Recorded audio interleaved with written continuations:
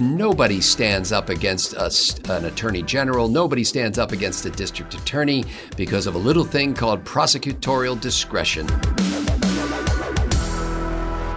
Well, if you're thinking about putting your next Glock on your Amex, you may want to think twice. I'm Scott Ott with Bill Whittle and Stephen Green. This episode of Right Angle brought to you by the members at BillWhittle.com.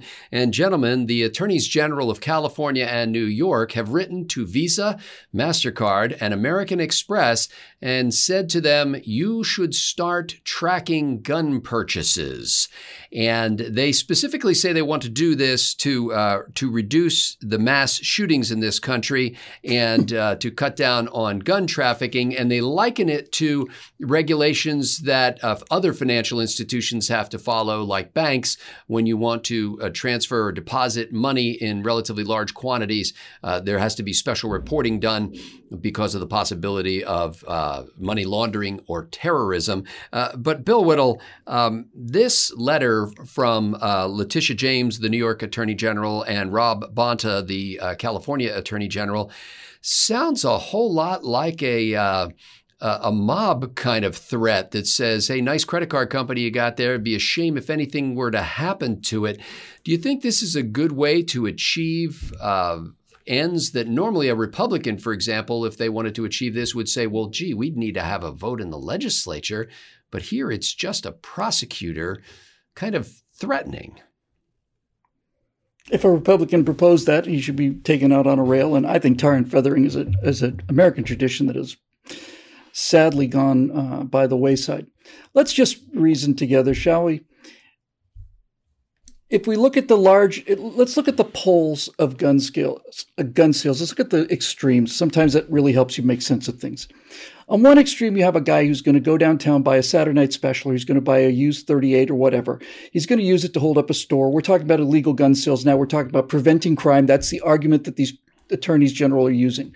So on one hand, you got a guy who goes downtown and buys a weapon. On the other side of the scale, you have large-scale gun runners, people who are bringing in hundreds or thousands of ARs through or AK-47s in through Mexico, and these are moving hundreds, if not thousands of guns. Those are the two extremes of lawless gun behavior. It's going to come as quite a shock, I'm sure, but neither one of those two categories use the Visa card. Yeah. When a guy goes down to buy a secondhand used pistol illegally, he doesn't say, do you prefer the Visa or the MasterCard? Right? He pays cash. Likewise, the giant cartels don't say, yeah, well, it's a $250,000. Yeah, you know what? Just charge it. Right? And the reason that these two extremes don't do that is because they are illegal gun sales.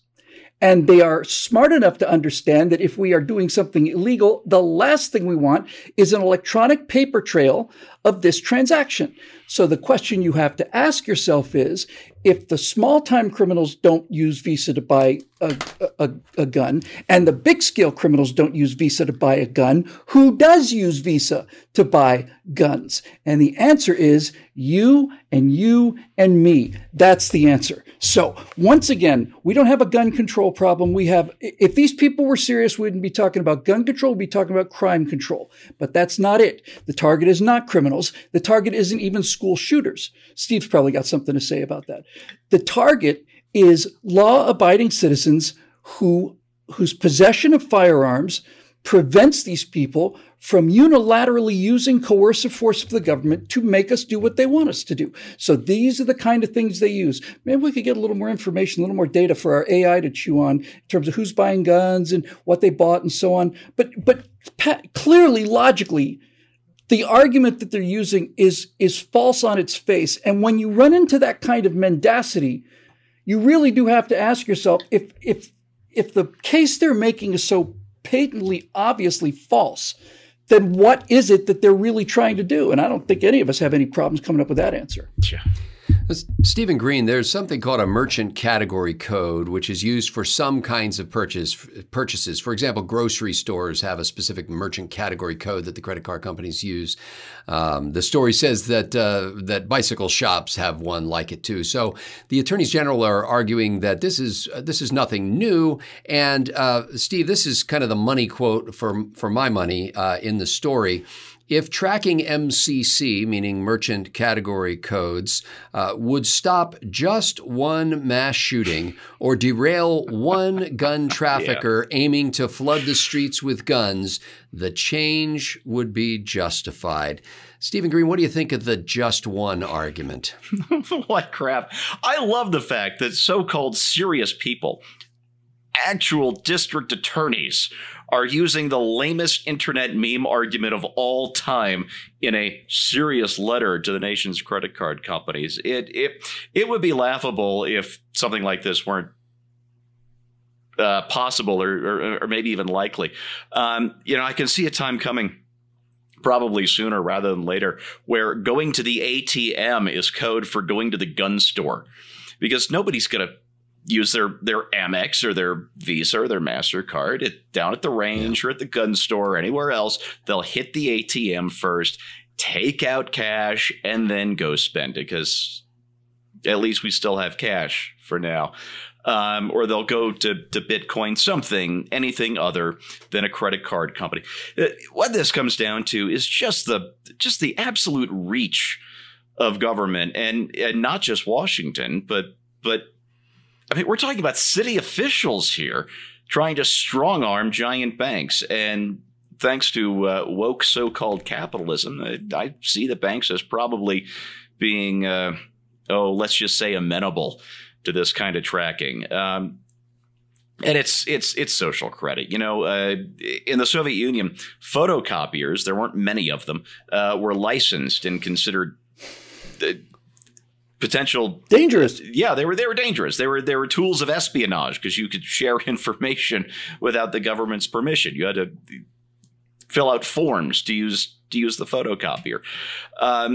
And we aren't quite there, but if we can track through secret little numbers on the credit card company where you spend your money at the gun store, why shouldn't we have similar tracking for internet sites? Why shouldn't we have similar tracking for? Because if it saves one life, Scott, it doesn't matter how intrusive it is. If we have a social credit scheme that prevents you from getting on board an airplane for a tweet that you posted 2 or 3 years ago, and that saves one life. Yeah, this is a very, very dangerous road we're on, and I'm afraid we've been on it for quite a while. Can I add one thing to that saves one life thing, please? Yeah. Every 2 or 3 weeks now, we're hearing stories about how people with guns prevented mass shootings. We talked about this a month or two ago about the guy who was carrying in a mall, and when the shots were fired, he just stepped up and put an end to this.